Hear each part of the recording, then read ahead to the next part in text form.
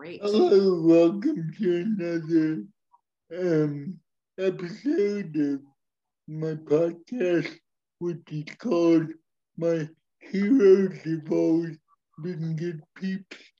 I try to talk to people that have met along the way who are not only great at what they do, but are also just genuine people.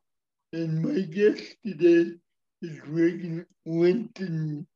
Did I say that right? Yeah, you did. Thank you.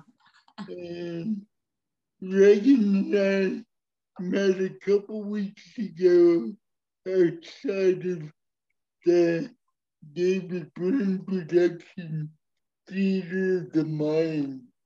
And I finally got to see it last Thursday. Oh, good. Yay. Got to meet David. That was very, it's a very cool production. I Mm-hmm. to go back and experience it again. And it kind of reminded me of Meow Wolf. Yeah, it's a similarly immersive experience, Yeah, kind of like Meow Wolf is. Yeah, but I'm glad you got to go through because we've, intentionally designed it to be really accessible for all different people with all different unique ways of moving through. So right. Now, did you help other than like the accessibility factor? Were you involved in the production? yeah, so no, I served as the accessibility consultant on it, so that kind of spanned a bit of the artistic side, particularly because my friend Maggie Whittam is in the show and she's a stroke survivor, and so it's awesome that they've cast a performer with a disability as one of the like 10 guides or whatever that take you through. So there were some unique adjustments for her that we explored in terms of the actual experience for the actor, as well as a little bit of text that was adjusted to make it more inclusive. And then the bulk of it was really looking at what is the experience of moving through, because it is immersive and you're in a small group of like 16 people that's going through and having these different interactive experiences throughout. So we wanted to make sure that that was going to be accessible for everybody. Yeah, I felt like, there were little minor things that were just to do with someone in a chair, but it wasn't like crazy, because Yeah. sometimes yeah, what drives me nuts about some venues is like Red Rocks, for example. Either you're in the front row or you're in the back row, nothing Right. in between. And I get it that aesthetically and so forth, there's not really a way to around that, but it just, Yeah. you It's know, hard. I mean, we we want to fight for better inclusion, obviously, of the disability community, and yet we have a world, a built world that's been created in a certain way. And when you, especially, yeah, when you think of something like Red Rocks, that is like was built during the Roosevelt era, and is built on the side of a huge rock face mountain kind of thing. It's like yeah, so I like going and sitting in the first row. The last row, I mean, it's a nice view, but you're right. It's yeah, funny.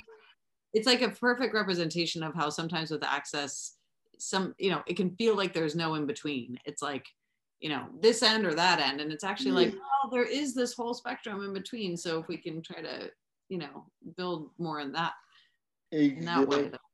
Exactly.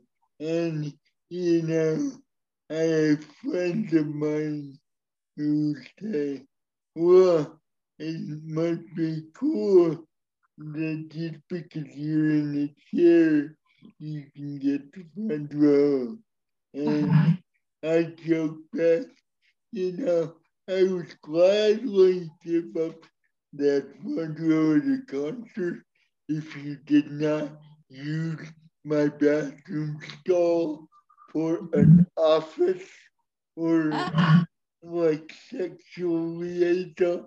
I mean, uh, over the years of traveling, I swear, like in airports and stuff, I've, I've seen and heard many things go on in a handicap stall that maybe shouldn't be, Yes. and the way I see it is if there's sex going on, I better be a part of it. Right. Yeah, exactly. Willingly. Right.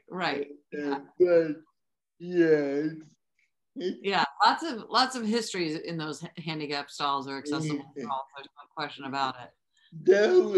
that might be a kind of cool, like play or something. Oh yeah, If, that could be an immersive experience. You go into the stall and you don't know what's going to happen.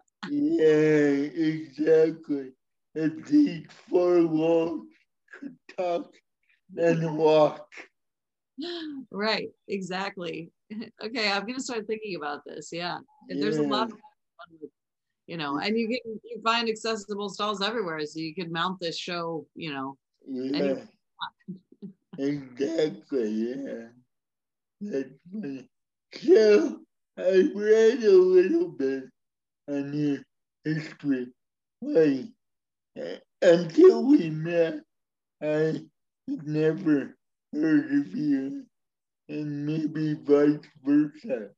And it's funny because in the entertainment world, like either like people are very familiar, sometimes too familiar with, if you know what I mean, or they have no clue.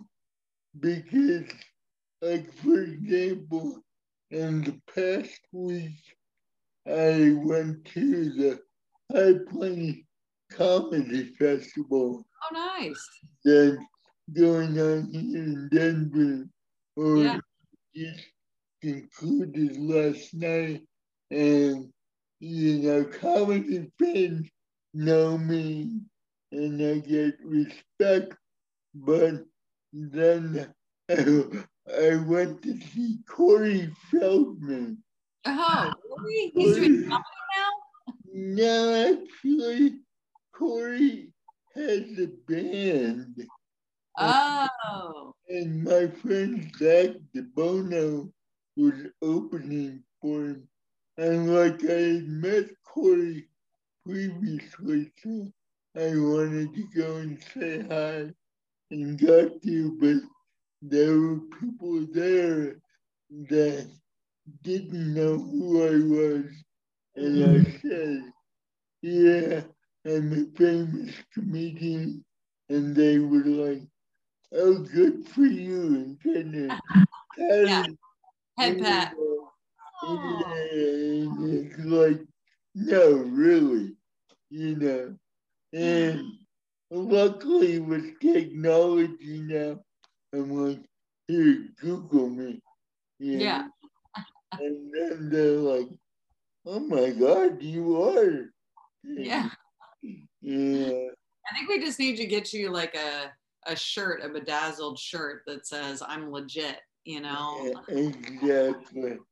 Uh, any, anything bedazzled makes you legit. Of course, yeah. I mean, that's what I learned from all the people that use bedazzled things. Right, exactly. So you were an actress before the accident, correct? Yeah, I mean, I grew up. I really actually was more of an athlete when I was growing up, I played soccer and softball and went to Denver East High School in Denver, go Angels. But yeah, in high school is really where I started getting involved in doing plays and musicals at the East Theater Department.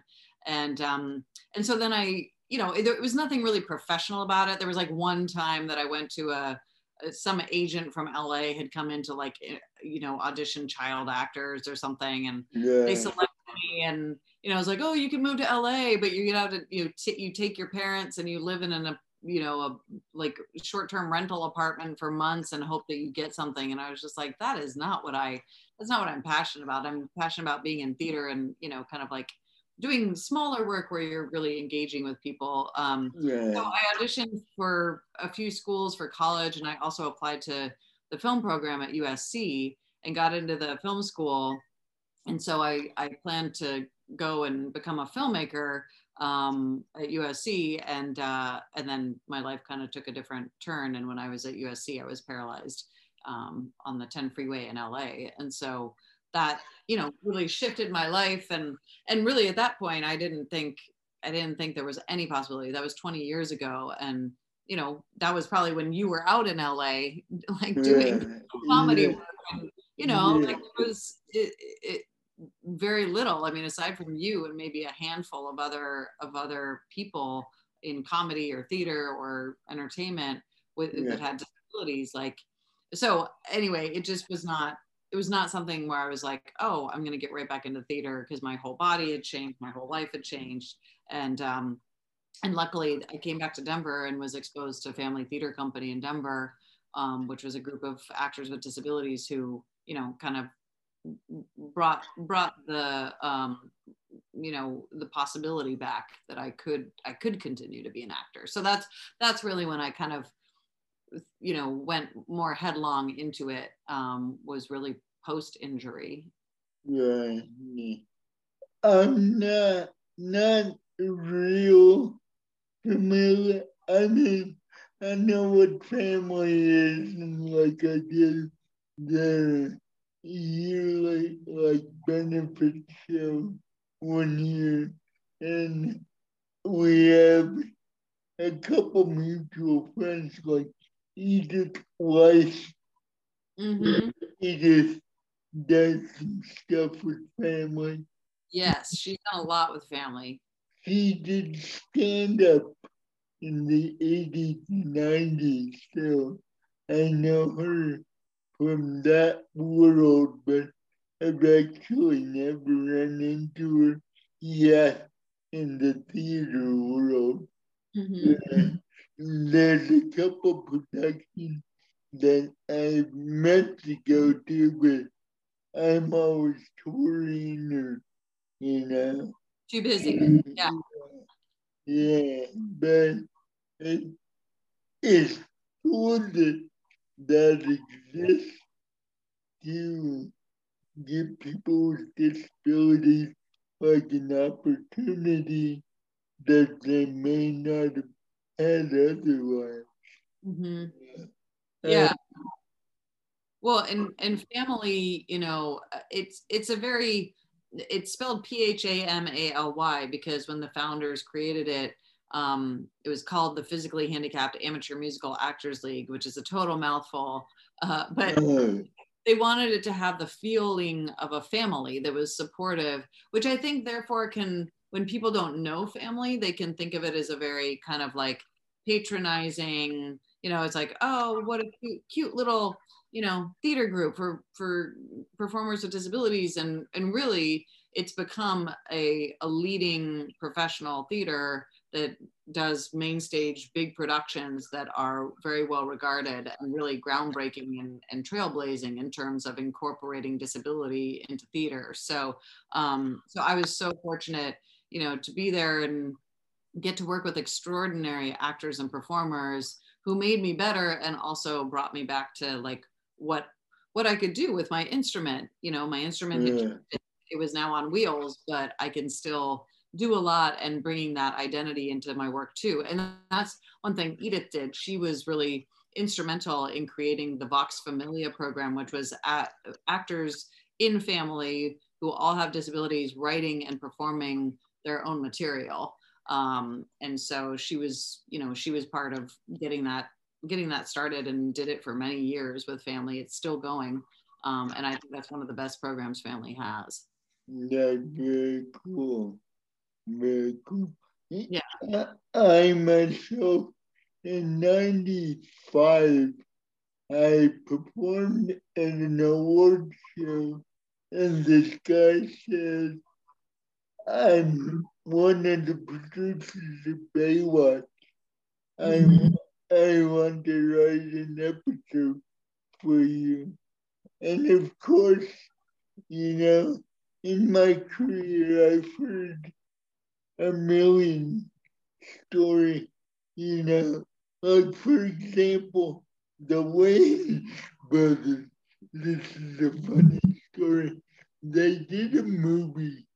It got this long title like "Don't Drink Your Juice in the Hood." Yeah.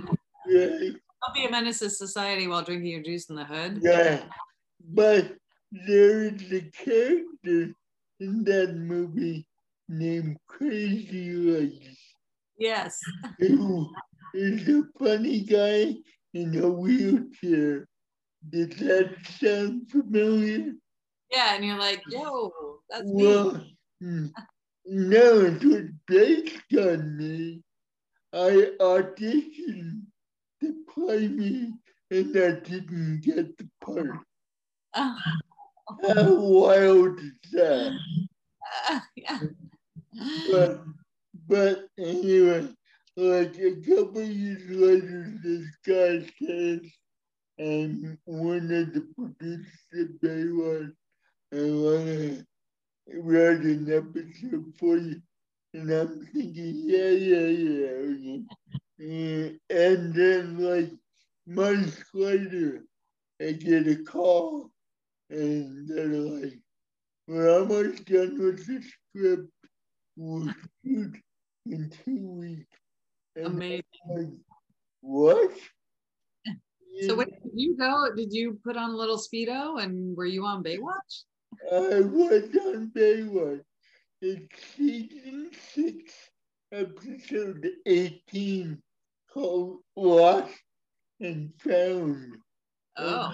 And I helped write a tiny part of the script. Like they incorporated some of my stand-up act into the episode. But basically, it's, it's about a comedian in a wheelchair protesting lack of access to the beach. And, Oh. and in the episode, Pamela Anderson is very sweet, by the way. Pamela was really cool to work with, but her and one of her fellow lifeguards build like an accessible wheelchair that can go through the sand. And, Oh yeah. and like the prop people on Baywatch actually built this thing. But the cool part about it is since they did that, like some real engineers have come up with the real McCoy. Yeah. Oh yeah. Now they have, like, down in San Diego, I know they have like power wheelchairs that go on the sand. Yeah, and so it's cool to be like a part of history. And Yeah. And you with never know where it's going to be made on Baywatch. I mean, our I love props people. Props people are the best. They often come up with shit that, like, we should be developing in other places, you know? So exactly. And what's funny is, like, my big scene, because I was on throughout the episode, because people, when I say I was on Baywatch, they assume, okay, you had one scene, you really came in. No, they wrote this for me. that's amazing. But like the big scene which I handcuffed myself to Pamela Anderson to protest not being able to get to the Oh, beach. poor you. Yeah. Exactly. I mean, you guys would kill for that. Yeah. But and I still somewhere in my massive memorabilia, I have the handcuffs. Have the handcuff. Like we put a piece of masking tape on them and she signed them. Yeah, that was cool. But um anyway, where I was going with that is that was something that was very specific written Mhm. for me. But then like 6 months later I got offered a part in Touched by an Angel.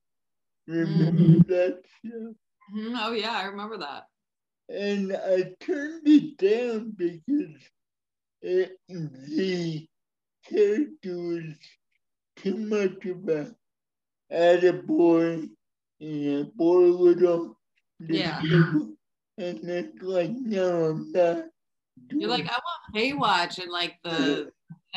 the sexy Well, shit was not touched by an angel. well, and even Baywatch, when they first started Yeah. writing the script, like there was a part of the story arc that I would ask Pamela on a date, or she did, the character, and, you know, deal with that whole thing about why would a hot chick date Right. in a chair, blah, blah, blah. And, Right. and in the end, they poo-pooed it because they were like, well, no one's gonna believe it. And that I get it, you know, because it's Hollywood, blah, blah, blah. But I think that would have been kind of cooler in a way to get rid of that stigma Mm-hmm. because I know that I've been married twice. I'm divorced, um, but both my wives and girlfriends I've had over the years, you know, people wonder, well, why she with him, you know, and and people really are bold enough to ask, you know. I remember being out on a date and this was someone who's in the public eye and they said something like, is this a make-a-wish? Ah, And she was like, well, it's, make a wish dating. yeah, exactly. It's like, no. Wow. Yeah. Yeah, people are bold. I mean, but a lot of the time I look at other people that, well, I don't know. In my experience, like you can have people that have no disabilities, are super hot, whatever the like traditional mold is of what we think, what we're told we should want. And those are the most messed up people of all. Oh, yeah, exactly. So it's just so Yeah. funny. But there's a lot of ignorance. Yeah, exactly. And I don't know about you, but I really have to remind myself to pick my battles Yes. Yeah. because not everyone who's ignorant wants to be not ignorant, if that makes any sense. And you can talk up a blue streak and they still won't get it. Yeah. And for example, I'm checking my email this morning. There was a comment on one of my YouTube videos from the old show Evening at the Improv. And the comment was, I only got halfway through the video and it's too cringy for me. And like, I had to watch the clip again because it was like 92 or 93.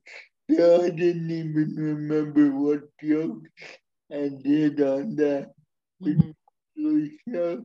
But there was nothing cringy. The cringe part came from the viewer who was just uncomfortable that A, I'm in the chair, and B, my speech is not perfect. Yeah. I mean, there's so many people. I have to remember that, number one, especially when you're online or on social media, like there are troll people out there who will just say things for no reason. And then, yeah, there are just, we still live in a society that was created and, still operates under very ableist principles. And it's amazing to me how people don't know how to deal with difference, or how uncomfortable it still makes people so much when they a disability of different kinds, or anything that makes them like uncomfortable about their own vulnerabilities. And again, it's like, okay, great, you deal with your own stuff. Like, I don't have to interact with you. Yeah. And for that one person who finds it cringy, there are probably 500 people who loved that routine, and that's so whatever. There are a lot of people in the world, and we don't have to please all of them, and we don't have to engage with all of them. And I just always have to remember that. And I think the people that, I think we gravitate towards, and we attract the people that like we're supposed to spend our time with. And but yeah, it's just, it is, sometimes it is just appalling though, when you feel like, oh, we've made so much progress, and then there can still be these like very Luddite, kind of simplistic buffoons out there with their I know that like a week ago, and maybe 2 weeks ago, the first time I was going to the theater, the Mind Preview, I didn't take it because the Uber driver refused to take me if I didn't have an attendant with me. And I was like, what are you talking about? Yeah. I travel all over the world.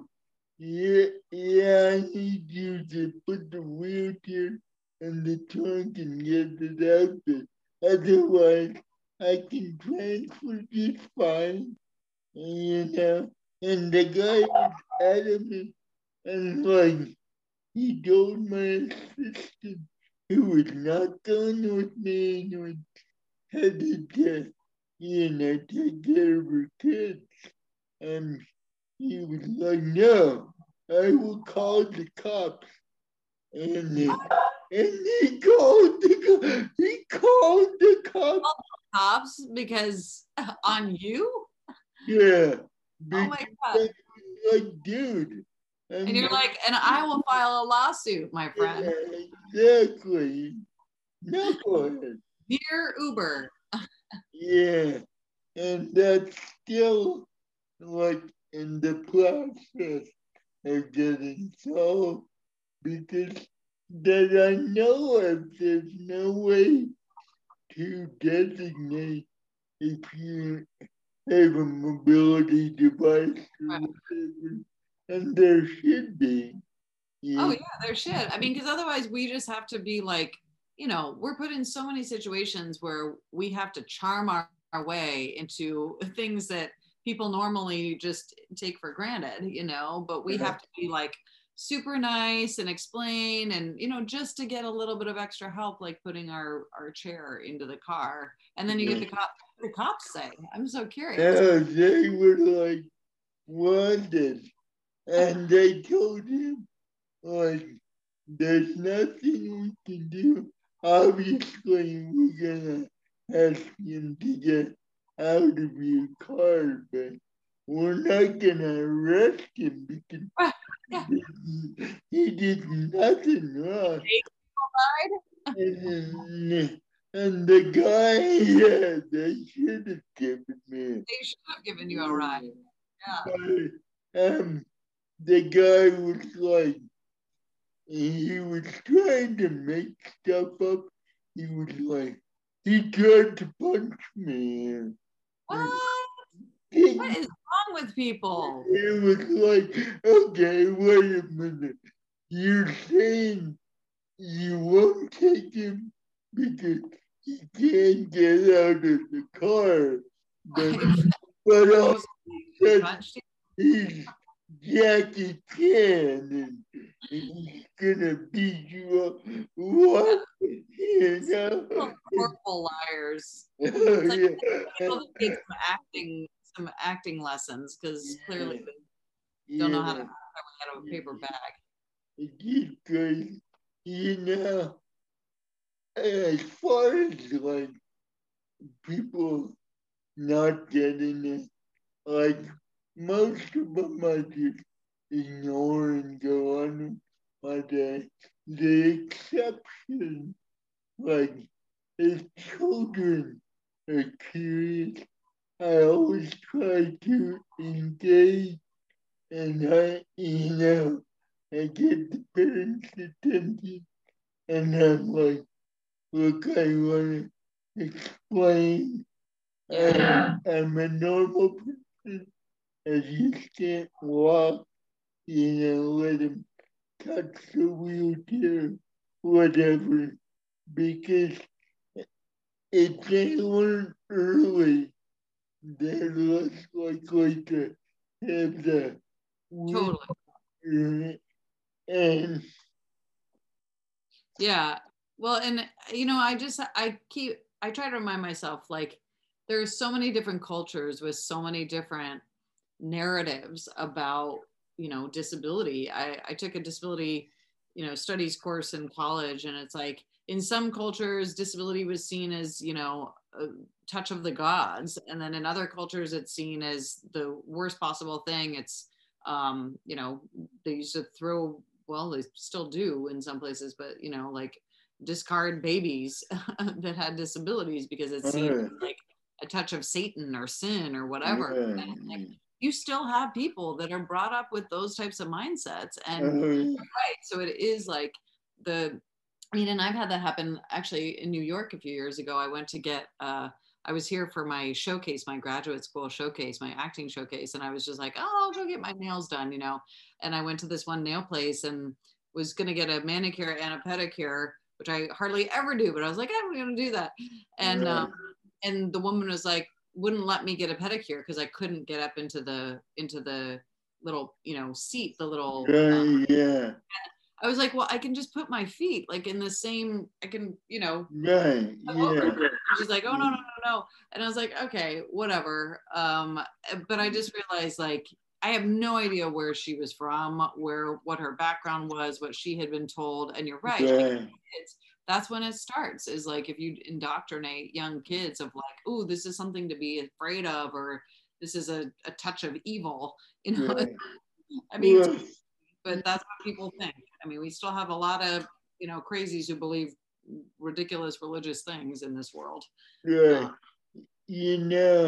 have a 4-year-old granddaughter named Sophia, and Sophia obviously has grown up with me in a chair, accepts it, and accepts it to the point where they were at the beach in Florida, and she's playing with a kid, and he calls me Papa, not Grandpa, Papa, and he my daughter heard Sophia ask the other kid, "Is that you, Papa?" And the kid was like, "Yeah." And she's like, "Where's his wheelchair?" And then, and then she said, "Can't he afford one?" And that was hysterical because, Well, yeah, and that's what I love that. That totally shows that, like, ultimately the goal is to, you know, normalize or humanize those of us who are quote unquote different, right? Because we're all different in the end. right, And that exactly. kind of thing shows that it's totally possible in this young person's brain.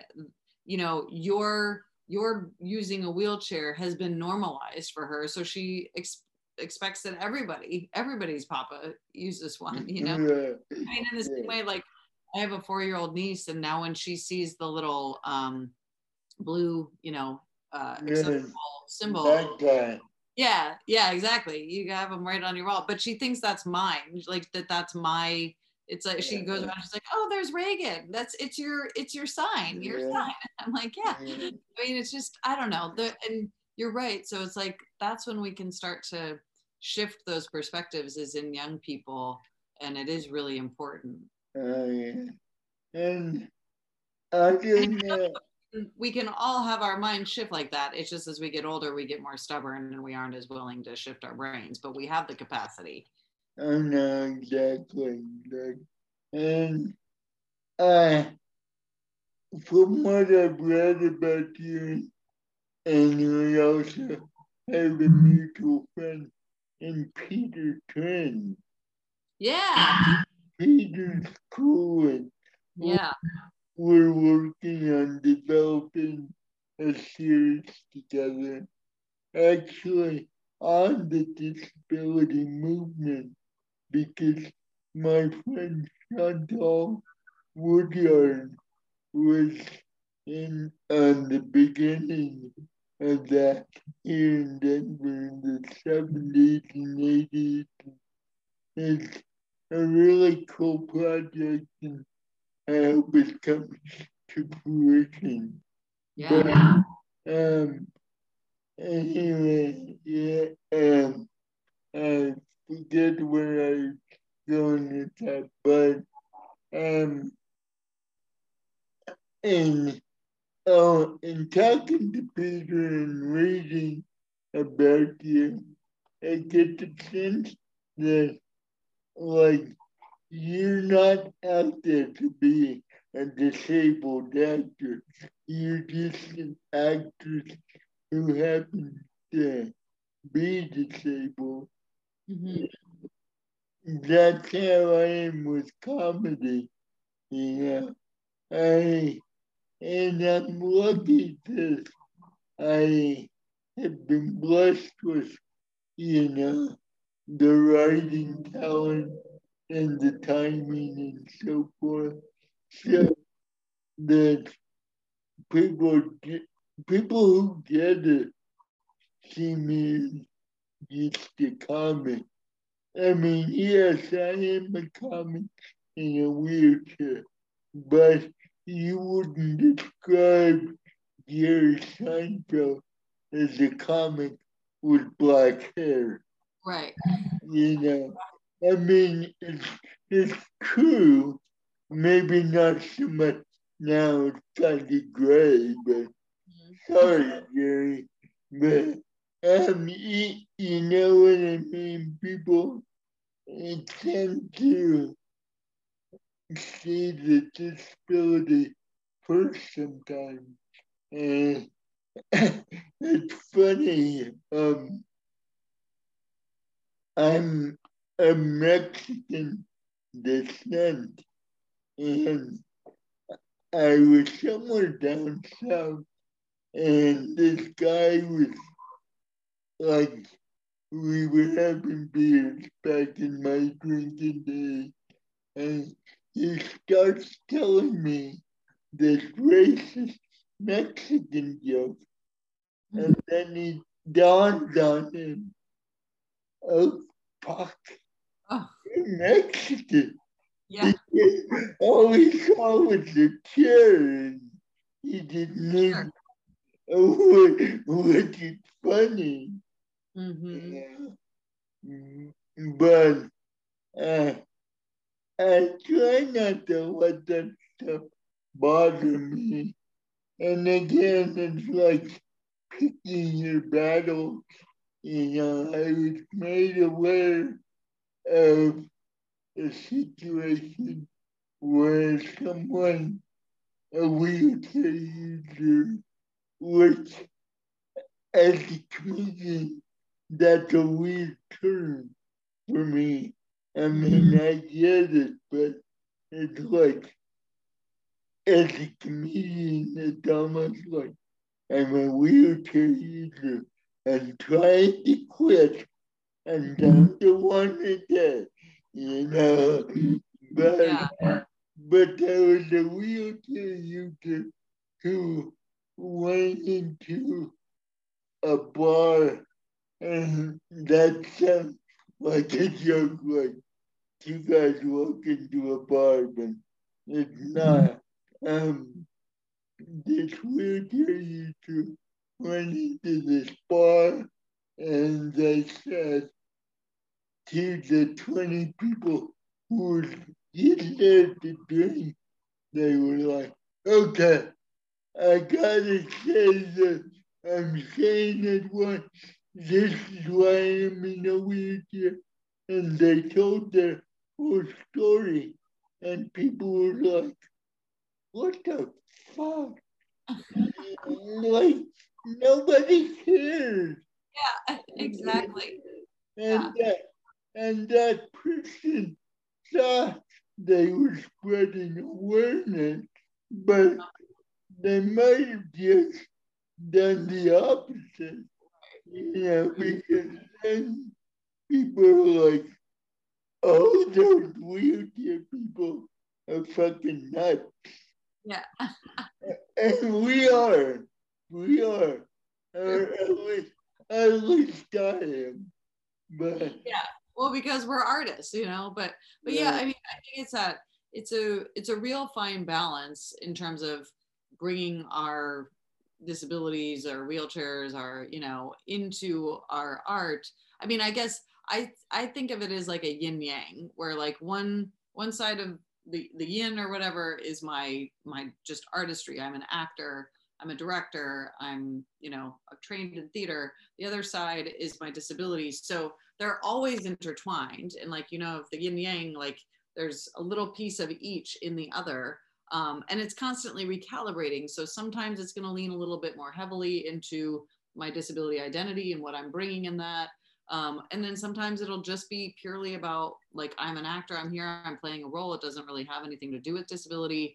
And it shifts a lot. But I do think, because we show up in the world, the first thing people often see, as you said with that guy, like it's the wheelchair, or it's the thing that separates. We're so, human beings are so, um, like mono conditioned into their own like naive realism, where they think everything the realism that they know is what everybody else experiences. And it takes that, so when they see us, it's different from their experience, and so it's like, oh, this is how I see you being different from me, and which is often like the wheelchair. But I think where we can make gains is in finding those things, whether it's in your comedy, whether it's in my acting, of like, what are the universals, between all of us as humans. Like, we all have the same experiences, regardless of whether you're doing them in a chair or, I'm doing them with paralysis. Like, what are those things that we can all laugh about? And then we can also, point out, bring in those little pieces that are unique to our experience, as having a disability. But yeah, I mean, I think it is a fine balance, because if you, and it's a balance that you have to develop over years and years of doing your comedy, doing your theater, and getting to know, like, you know, what resonates with people, how can I sense what the audience is feeling right now, and then figuring out how to fine tune the extent to which you can bring it in and the ways you bring it in, so that it doesn't overwhelm and so that you still connect on those other human levels, you know, with people regardless of whether they have disabilities or not. And I think there's more conversation about it now than there, I think, has been. I think Generation Z, this group, you know, this young generation of kids who are like, you know, like your granddaughter and my niece, I mean, they're going to be putting it out there all over the place. Like, and they seem very unafraid and bold around just like, I mean, I was on the bus the other night and this young woman, I mean, she looked to be about 14, but I think she was maybe more like, you know, 22. But like, I got on the bus and she's like, oh, I think you're going to this stop, but it's actually this stop you want to get off on. And then she like took off her jacket and jumped up to help me like take off the little, you know, the straps on the bus. And she was like, oh yeah, I was a women's studies major. And so I also like, you know, did some disability studies training. And I was just like, whoa, like, I mean, but that's what is like, you know, the wokeness or just the awareness. Like, I think it's gonna be a different world. It already is a different world because of all the pioneers like you that came up and pushed at a time where there was no one else out there doing it. And slowly but surely it's made progress, so that, you know, I really believe we'll reach a point at some point, at least in certain places around the world. I think we'll reach a point where it's like, you know, who cares if you have a wheelchair? Like, we all like, and people with wheelchairs will be able to move through society just as easily as anybody else. At least I hope so. No, I agree.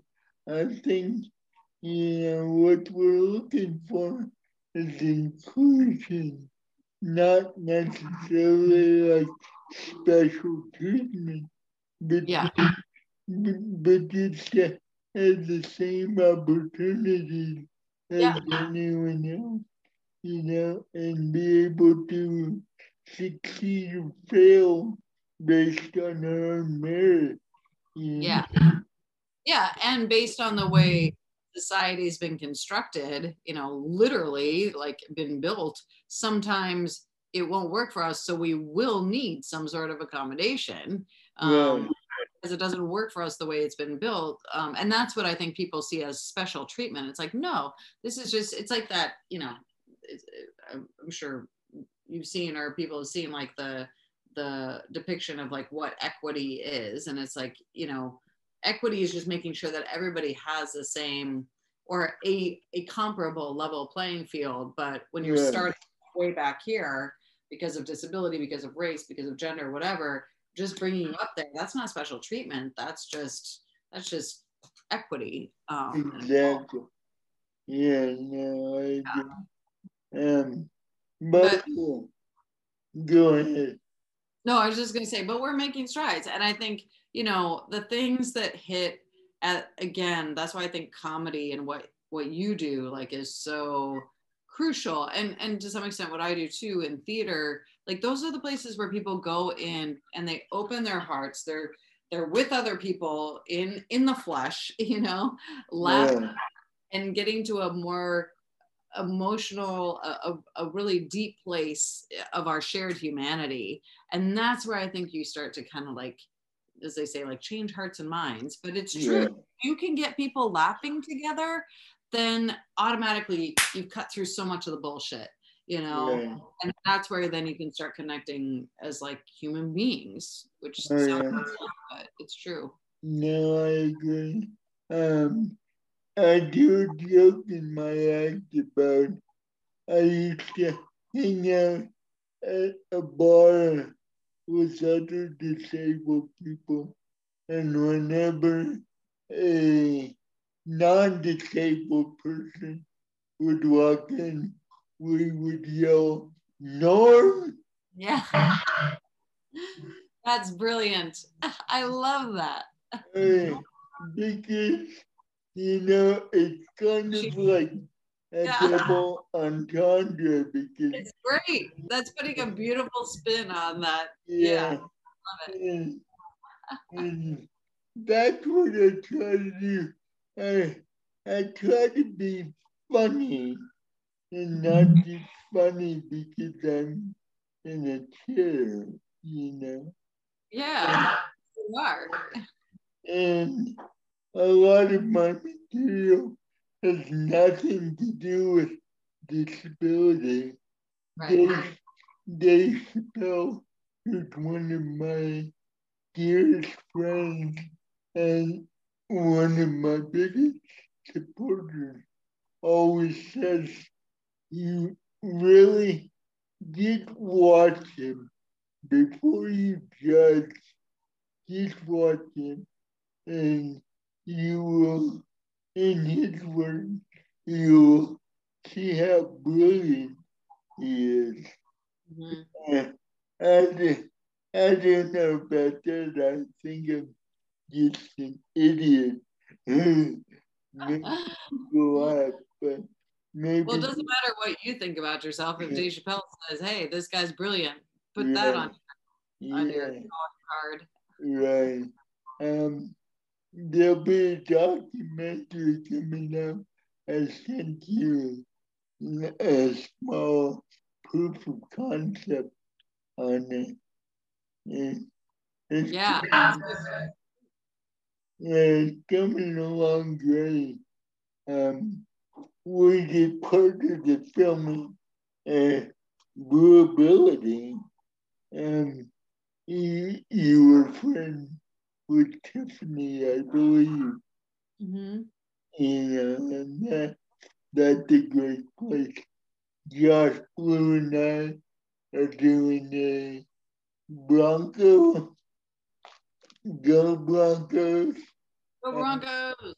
a Bronco watch party tomorrow Okay. night, Monday Night Football at All Blue right. River.